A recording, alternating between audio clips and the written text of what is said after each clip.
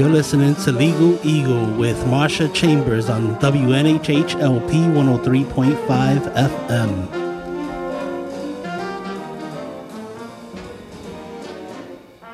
Welcome to the Legal Eagles radio show, where we explore the legal issues of the day, especially in Connecticut, where we originate. We look at the criminal and civil justice system, both at the state and federal level, and we talk to lawyers, judges, and folks connected to law in various ways. Overall, we want to explore the impact of legal decisions and that they can make on an impact of legal decisions on our lives. Today, we are delighted to welcome back David Rosen to our WNHH radio program. David is a crusading attorney in New Haven now, a graduate of the Yale Law School who, like many, decided to set up practice right here in the city. He has taken on some of the highest profile cases in the city, dating back to the days of the Black Panthers. David had just joined us on WNHH in January before Jeff Sessions was sworn in as Attorney General of the United States. So he hasn't been here for a couple of months, and we wanted to see what his views were on the new administration in Washington. So let's talk about Attorney General Sessions, David, and what your views are on the high-profile police cases for potential civil rights abuses. There are a number of them that have occurred in the past, and the Justice Department has stepped in. But now, what might happen? Thanks for having me here, Marsha. It's a pleasure to be here and to talk about what's threatening to happen to the American justice system. Mm-hmm. I'm not a fan of our new Attorney General. I will tell you that I was at a conference recently and happened to be talking to some lawyers from his home state of Alabama, and I asked how people saw him down there, and what they said interested me. They said, "Well, we think he's actually above his pay grade. That it isn't that he's a brilliant Machiavellian figure, but that he's whatever the opposite is. Dim may be an overstatement, but that he was never seen as much of an intellectual powerhouse, and now here he is in this extraordinarily important role, and he hasn't gotten off to a good start. His views are only mildly moderated from what they were a few decades ago, it seems to me, and he reminds us of the continuity between feelings about law and order and the inner city and the police departments being given free rein and the era of segregation when for example, if I'm not mistaken, Birmingham, Alabama, police put fire hoses and clubs and so on demonstrators, and thought that was an appropriate kind of response. I'm concerned that Attorney General Sessions isn't so very far from that. Is there any way, since he is the Attorney General, and this may sound like a naive question, but sometimes whoever has the ear of the person running the department or the country has an influence. Might that be possible in the Sessions Justice Department? Is there still a strong civil rights component within that might rise up a little bit?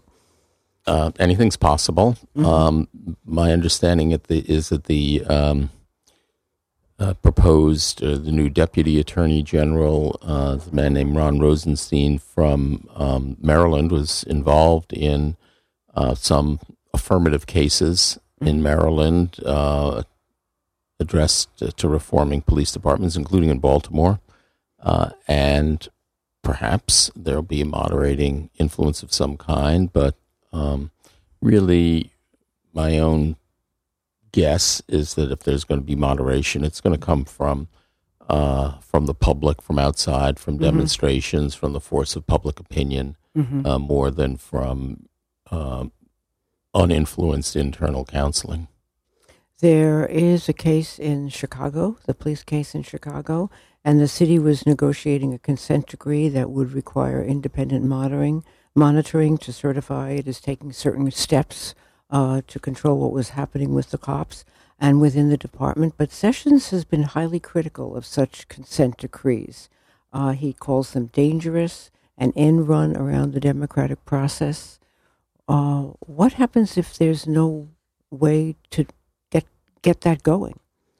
Well, as you and your listeners may know, some of them may know, one of the model consent decrees in the United States is the one that was entered by the Justice Department in the town of East Haven. Yes. And that is, in fact, seen around the country as a real model. Mm-hmm. And I have been involved in East Haven in cases involving the police. And what I understand from people involved is that the effects of that consent decree have been extremely positive. Mm-hmm. And what is the risk is that we have identified something that really works in several dimensions, and the Attorney General's reaction to it is, let's stop doing that. And when one stops doing things that allow police departments to reform themselves, to be sure with the aid of the United States Department of Justice, which can be perfectly appropriate, and say that reform, oversight, monitoring, correction of police departments is inherently a bad thing, you just open the door to sense of lack of discipline, mm-hmm. And lack of good police practices, and you take power and influence away from people in police departments who want police departments to be the best they can be. How did it work in East Haven? Might you, since it happened some years ago, might you remind our listeners about East Haven and how the changes occurred? Yeah, East Haven had a troubled background. There was a very high-profile police shooting of an unarmed man named Malik Jones back in the 90s that gave rise to litigation, which I had some involvement, that went on for 15 years until eventually the town won their appeal. But in the meanwhile, East Haven's Latino population grew very substantially, and that became a source of tension within the town. The Justice Department became involved. Several Latino residents brought a lawsuit in which the Yale Law School Worker and Immigration Rights Clinic was involved, and in which I was involved as well.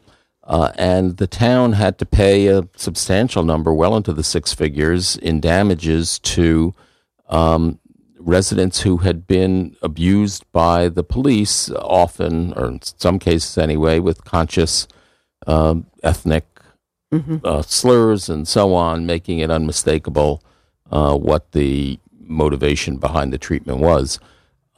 So as that private case was going ahead, and a criminal case was being brought by the United States Attorney's Office against some of the officers for their conduct, for violating the civil rights of residents of East Haven, the Justice Department and the town negotiated a consent decree that was approved by the court and has been in place for these past years, which involved monitoring by a monitor brought in from out of state. Monitoring the police department. Monitoring the police department, exactly. And the monitor was a former high police official in a different department. And as far as I know, the effects have been entirely salutary. If there was grumbling, I wouldn't be at all surprised. But the town as a whole, the town leaders, and the monitor, and the Justice Department, and the police department seem to have worked together to improve the way things are going in East Haven as between the residents and the police. That was a good idea. And to say that sort of thing is inherently bad for police morale or bad for communities is a mistake. It seems to me, and it's a mistake. It seems to me that comes out of ignorance and prejudgment. Right, and the problem is that I think in some ways police departments know that there's this monitoring oversight possible by the Justice Department. It's one of the ways in which they rein themselves in, or at least are aware of another authority that can, right? So I'm sure that's true as well. Just psychologically. So I would think that absent that, there might be serious issues. Yeah, sure. There's something that happened in East Haven. So are the people in New Haven and West Haven and North Haven aware of what happened in East Haven? Sure. And is that helpful? I would guess that it is.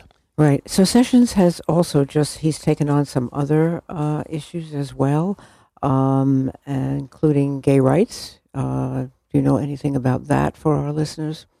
The bathroom bill, I'm not specifically involved in that personally, but the right to marry, same-sex couples and the right to marry. Yeah, well, the right to marry is now something that the Supreme Court has recognized as being constitutionally protected, and to some extent, there's not much the Justice Department can do about it, which I'll interject reflects an enormous amount of social progress, in my view, in the United States since the Defense of Marriage Act in the Clinton administration enshrined or promoted or privileged opposite-sex marriage. So the Justice Department is limited in its room to maneuver, but it's doing what it can to undercut the rights of LGBTQ people, including taking some stand against issues about transgender bathrooms, an issue that I have to confess my ignorance. I cannot fathom why people care so intensely about it, that it should be an issue of legislation to keep people out of bathrooms that they believe are the most important, or the appropriate, rather, public bathrooms. It does boggle the mind. It does boggle the mind, doesn't it? I don't get it. Right. We live in an odd world these days. So one of the cases that I covered early on in 2008 and that you were very much involved with was a case that is now an education case that went up to the Connecticut Supreme Court and then came down after little quirks here and there were worked out. It's the CCJEF versus REL lawsuit, which was filed many years ago. And now a Superior Court judge issued a very long decision in the case, and Attorney General George Jefferson filed a motion to expedite that appeal before the Connecticut Supreme Court, and asked for it to happen during this session. And we're still in April, and there's maybe a month and a half before this legislative session ends. But the Supreme Court turned it down. The appeal won't be resolved in time for the end of the state legislative session this year. Any thoughts about that going into next year? A good deal has been said about it this year. It's It's always fun to sit in the peanut gallery and yes. guess. And do, please. Yeah. Before we do that, I just want to tell our listeners, if you are just joining us, we are talking today to New Haven attorney David Rosen. As I said, sit in the peanut gallery and guess about why courts, for example, do things that they don't write opinions about, so they don't explain. What happened, as you said, Marcia, is that the state attorney general's office wanted the Connecticut Supreme Court to review a decision about the constitutionality of the state's education funding system fast. And the Supreme Court turned them down and said, we'll take it up, but not right now. And so, we can all sit and wonder about why, and everyone's entitled to his or her guess. Did they do it because they wanted to give the legislature more of a chance to do something, or did they want to do it because there were lots of briefs and papers and they wanted to have a chance to consider it at full length, or were they busy doing something else, or did they not want to give one case priority over another case, or what? So, your guess is as good as mine. My guess, my 2 cents, worth guess, good. Yes, is the court saw that the legislature is working hard on the issue of educational funding. As some of your listeners may know, it's being much talked about in the legislature, along with all the other burdensome financial issues that we're all facing in Connecticut. And who knows, maybe the Supreme Court said, let's let the legislature take the first crack. That's one hypothesis. Maybe it's even true. But what it means is that the legislature now really does have the ball in its court, and as we speak today and tomorrow, there are legislative proposals being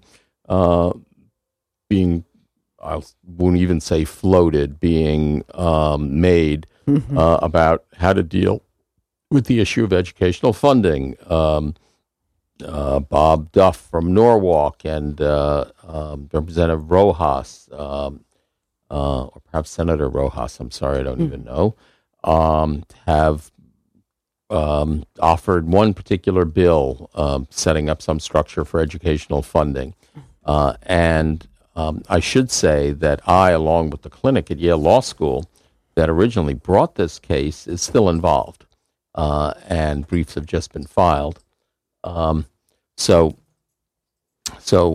what you hear from me is coming from a partisan. But that said, our view is that the what I'll call the Duff legislation, setting out a formula and allocating funds to the different municipalities according to that formula, is good in that it's aiming to do things rather than just haphazardly, town by town. But it's not so good in the specifics of how it comes up with the numbers for each town and for some of the other features. For example, it promotes, I think it's fair to say, charter schools by giving them somewhat disproportionate funding, certainly more than they've gotten, and every dollar of the education budget that goes to a charter school comes from the public schools, typically, and so shifting that balance is we think it's problematic, and it runs all sorts of risks. Some of the risks can be summarized by saying, well, look at our new education secretary, and her background in education has been promoting charter schools to, on the whole, not good effect in her home state of Michigan, and so it's a concern.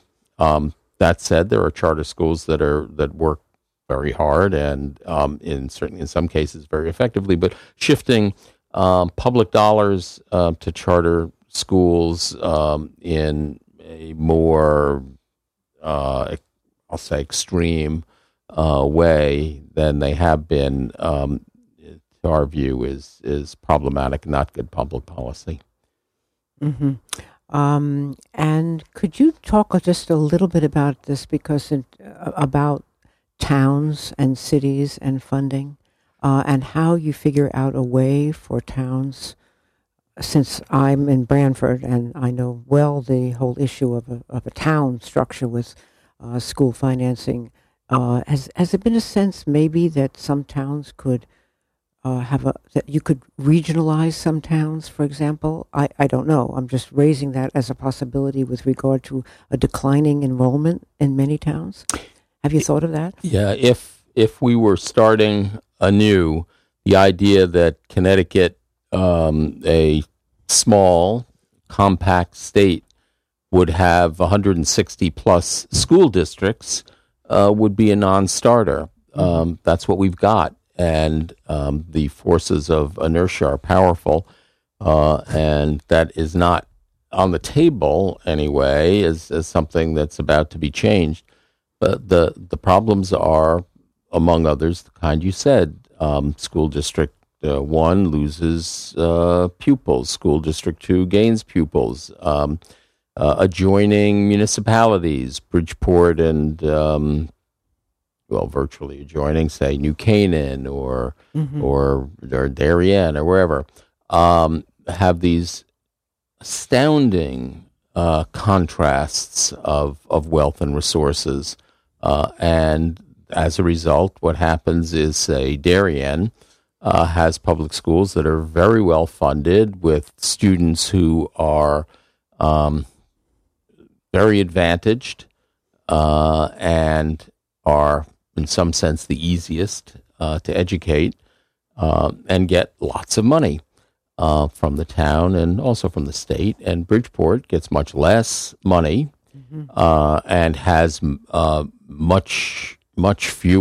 many fewer resources, and is educating a population of kids who come into school already burdened by a whole variety of things, including, for example, a language barrier and poverty and others.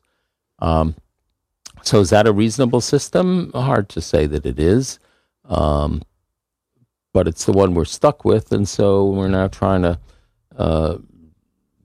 figure out, move around as money according to formulas that are going to, in some way, provide fair allocation of resources, which, in our view, certainly in this lawsuit, means resources particularly directed toward the communities where there's the most need, and also resources in a sufficient amount to provide what is an adequate education. I should say one other thing, which is that, and what amount is that? And our answer to that is, well, let's figure it out. Let's have a study.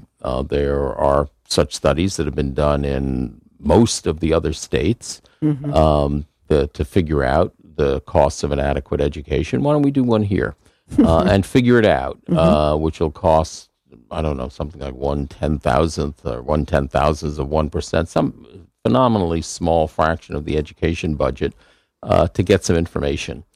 And that's one of the things that our client, CGEF, the Connecticut Consortium for Justice and Educational Funding, which is an umbrella group, is pushing for. Let's get some analysis and study of the cost of education, and then we'll know where we are, and we can go from there.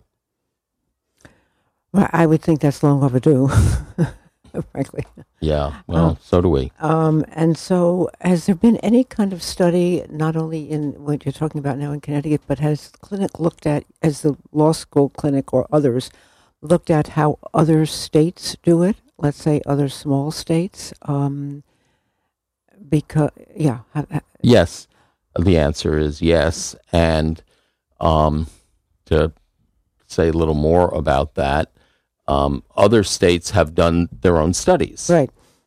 And the studies have come up with different requirements for different states, depending on different populations and cost of living and a variety of other factors. And so we think that it would be appropriate to do one for Connecticut. The alternative or an alternative that's being proposed is, well, let's sort of borrow from this state or that state, and that'll be a way that we can figure it out. And our view is, well, okay, that's kind of a second best, but if we're talking about spending, as I say, something like 1/10,000th of an annual budget to do a study, why don't we actually do our own study and find out a way that would take Connecticut variations into account? Massachusetts did its own study, implemented the changes in the study, and they didn't go from worst to first, but they went from wherever they were to first, and they're now right next door, and they have the best public education, primary and secondary school system in America, not just for rich kids, but for all kids. Is Massachusetts dependent upon the property tax? I think so, but in a different way. I think they have it in a slightly different percentage or something. Well, I'm not sure. I don't know the details of Right. Massachusetts formula, but it has to involve, and I know does involve, not just relying on property tax in localities, but also, importantly, significantly, to a large extent, relying on funds from the state that the state distributes in ways that it has figured out are appropriate. Right, and some, in the state of Connecticut years ago, a lot of that money was supposed to come from the gambling profits that were made, and somehow that got diverted one night in the legislature, and it was supposed to go toward education years ago, and then it sort of had a midnight number. And so one of the problems that the state is facing, at least I can see in my small town, is we're losing a lot of people. The property tax is just getting too high. They can't afford it. Many of them are seniors. They leave for another state. Connecticut has not done well in a variety of ways, and in terms of the tax burden on both municipalities and on the state as a whole, one can only say, yeah, that is a problem. It's a big problem. But the solution often tends to be that people sort of want to, forgive me, wall themselves off from the problems of neighboring communities, and that has not worked so well. That has been Connecticut's approach to some extent, and has not worked so well. And Connecticut now has very important statewide problems that need to be addressed on a statewide basis. Yes, that's true.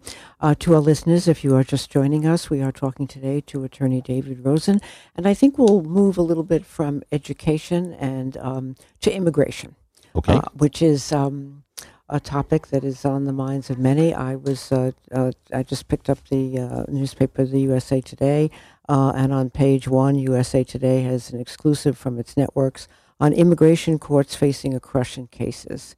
And we all know that that's happening a good deal in our courts today in different ways. And so I guess the question is, what's happening in and around courts today?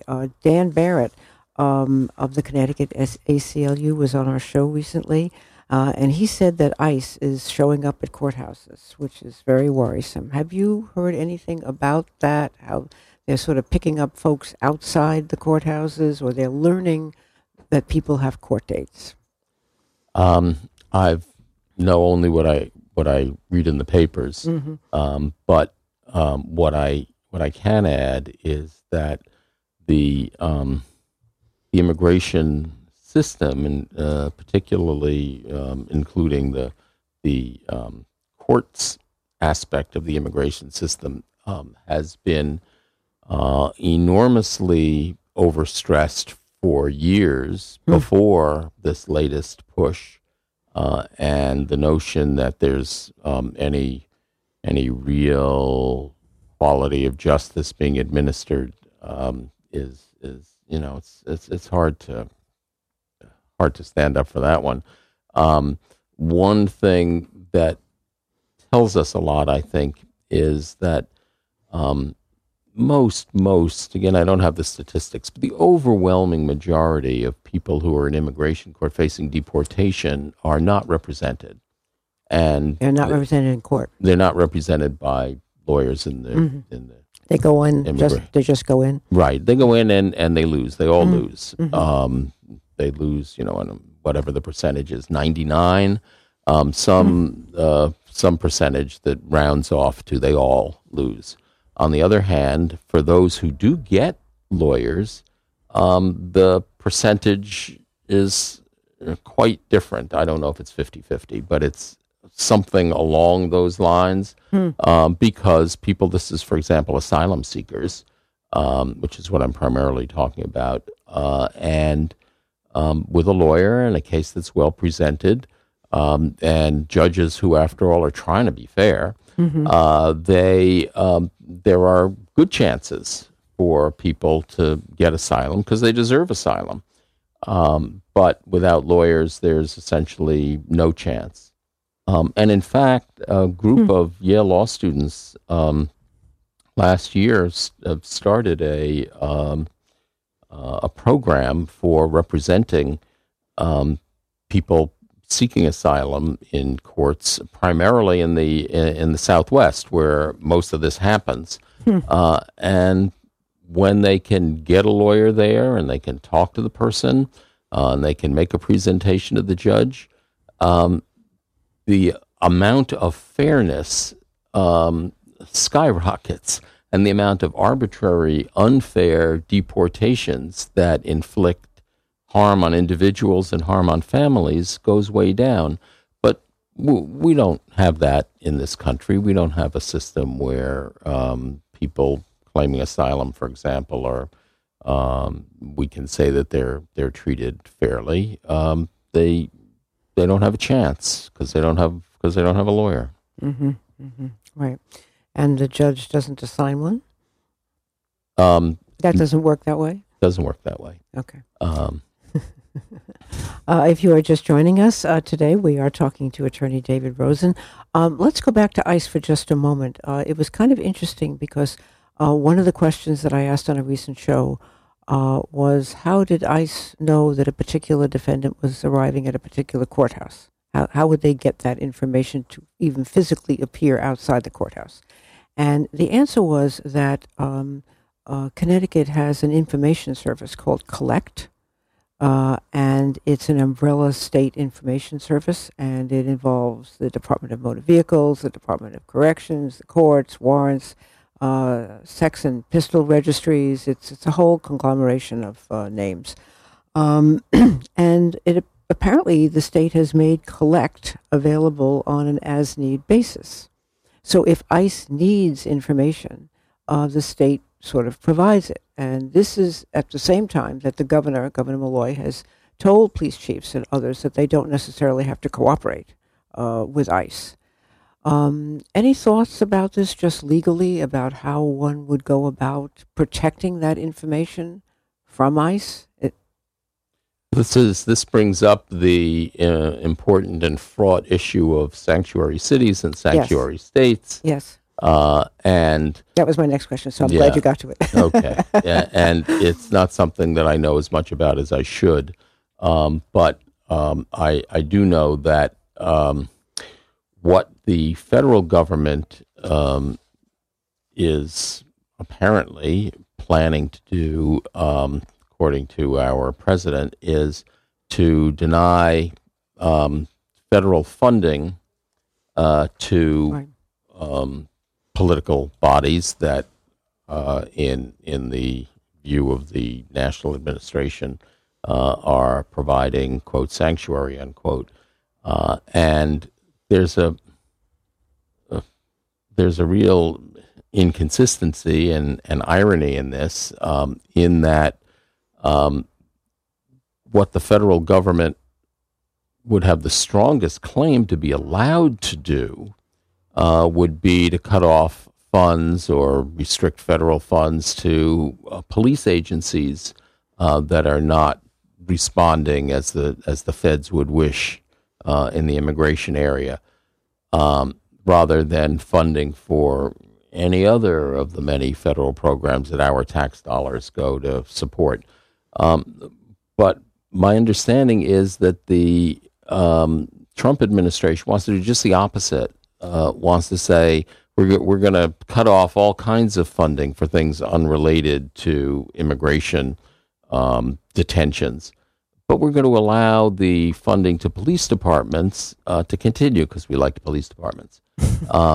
But that's, I think, as best I understand it, sort of exactly backwards from what the law might give the administration some right to do. That the administration might have a claim or would have a strongest claim to cut off funds to police agencies, but they don't want to do it. So what they're doing may well, to some extent, be just flying in the face of legal limitations. And that'll be another lawsuit or set of lawsuits. Mm-hmm. And may I say, it may be one or several that in which clinics at the Yale Law School, which I'm very proud to have some affiliation with, will play an important part as they have in issues involving immigration thus far.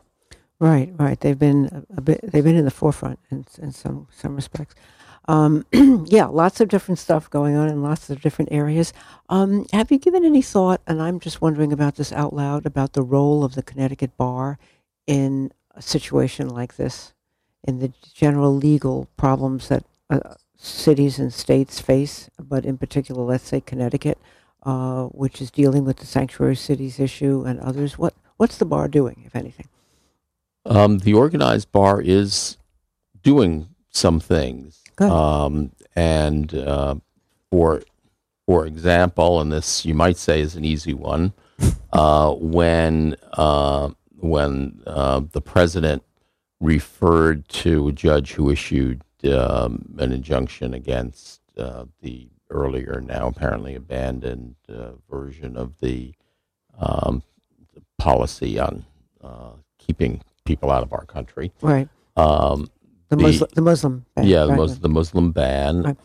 The president, as you may recall, your listeners may recall, referred to the judge who made the initial decision as a, quote, so-called judge, unquote. Yes. And the bar responded appropriately to that with organized statements of indignation, but not just indignation, pointing out how grossly inappropriate that sort of response was. And there are various bar organizations that have done a variety of other things, which I cannot inventory for you, but they're on behalf of the bar, which I happen to be a member of. I would say we're working on it. You're working on it. Okay. It takes a little while sometimes. Well, yeah, and I'm not even up on all the things that are being done. Right. They're getting organized. Okay. So give us an update on your firm's Church Street South case. I've been interested in that, and it involves tenants suing a landlord over the conditions at their residence. Okay. We'd like to know how that one's going. Okay, that's something that I think is an important legal case and raising important public issues. Church Street South, as many of your listeners will know, is the housing project facing the New Haven train station. It's got about 300 apartments. At its height, it had close to 1,000 people living there, all on Section 8, all poor. And it's become unlivable. The landlord, who took over in 2008, has not done whatever needed to be done to keep it as a place where people can live in decent, safe, and sanitary conditions for all sorts of reasons. Flooding is a lot of it. Water leaking through is a lot of it. And in fact, the landlord has said the buildings are, quote, obsolete, unquote, which is one way to put it. But what that really means is that these buildings, which were completed, I think, in 1970, are no longer really inhabitable because of the condition that they're in. Now, is that inevitable? The way my Apple II computer is obsolete because it's been replaced by something much better. I don't know if I would agree with that, but it's obsolete in the sense that they're now unlivable. How long has it been in court? There have been a couple of things. New Haven Legal Assistance really took the lead on this, and the lawyers there, starting more than a year ago, well over a year ago, started to bring cases, for example, in housing court, complaining, protesting the conditions that were going on at Church Street South, and further brought complaints to HUD, complaints to the city, and the city, as well as HUD, but I tip my hat especially to the city on this one, was very proactive, did inspections, condemned many, many apartments, and HUD did inspections. They did an inspection in 2015 of almost all the apartments, and virtually every single one fell below HUD's minimum standards in one way or another. Could HUD have closed it down? Well, HUD's trying to close it down, but the thing is that people live there. That's right. So every apartment that's closed down is a family that needs a place to live, right. And the way it is that none of them has much money. All of them have been dependent on Section 8, which is a federal rent subsidy supplement. The tenants pay, as I understand it, roughly a third of their income, and HUD supplies the rest to the landlord. So each of these families needs a place to live, and they have been finding places to live. Some of them have been very decent, safe, and sanitary. Some of them not. In the last year or more, so that now there are a few families left at Church Street South, perhaps 10% of the original families, and they will be moved out or will move out soon themselves. All this will advance the landlord's plan to basically scrape the site and put up something, among other things, more profitable. So is the idea essentially to take it down and start again? Yes. To rebuild the whole thing. Yeah, rebuild the whole thing, but not as it was. Right. Rebuild it with a substantial amount, as I understand it, of market rate housing and some negotiations about how much subsidized housing. And whatever happens, it's apparently not going to happen that there's going to be as much housing for low-income people as there was before. And so there's going to be this net loss of housing for low-income people in New Haven, a city that's already short of housing for people of low income or even moderate income. Right. It'd be interesting to hear the judge has to eventually. It is before the court, right? Well, we brought a lawsuit on behalf of many of the now mostly former residents of Church Street South for damages for the things that have happened. We say to them, including but not limited to physical symptoms of asthma and other things that come from living in unhealthful environments, as well as things like being made homeless, essentially, or having to live, a family having to live in, 3 or 4, 5 people in a hotel room for months on end. And the other things that have happened to families as a result of living in places that have been allowed to become uninhabitable. That case is pending in court. And the name of the landlord? The name of the landlord is Northland. Northland is a large developer, Massachusetts-based. They've built not low-income or moderate-income housing, or certainly not low-income housing, but upscale housing. They built some upscale housing in Hartford. They have a large upscale development in Massachusetts facing one of the train stations there. And so they sort of had on their hands, since they purchased it in 2008, this low-income housing development that they, we allege, have not done well by at all. Well, David, it looks like our time is up. It really goes fast when the topics are so interesting. I'm amazed. And it went so quickly today. We want to thank you again for joining us in our New Haven studio to give us your insight into housing, government, law, immigration. We will have you back again and in a couple of months just to check in on how things are going. And thank you for being with us today and sharing your thoughts. Thanks so much, Marcia. It's my pleasure. Okay. And to our listeners, you can go to the newhavenindependent.org website to get a podcast of this broadcast and to listen to the wide variety of shows the station is producing each day, and we will write a story on this. Thank you. Thank you.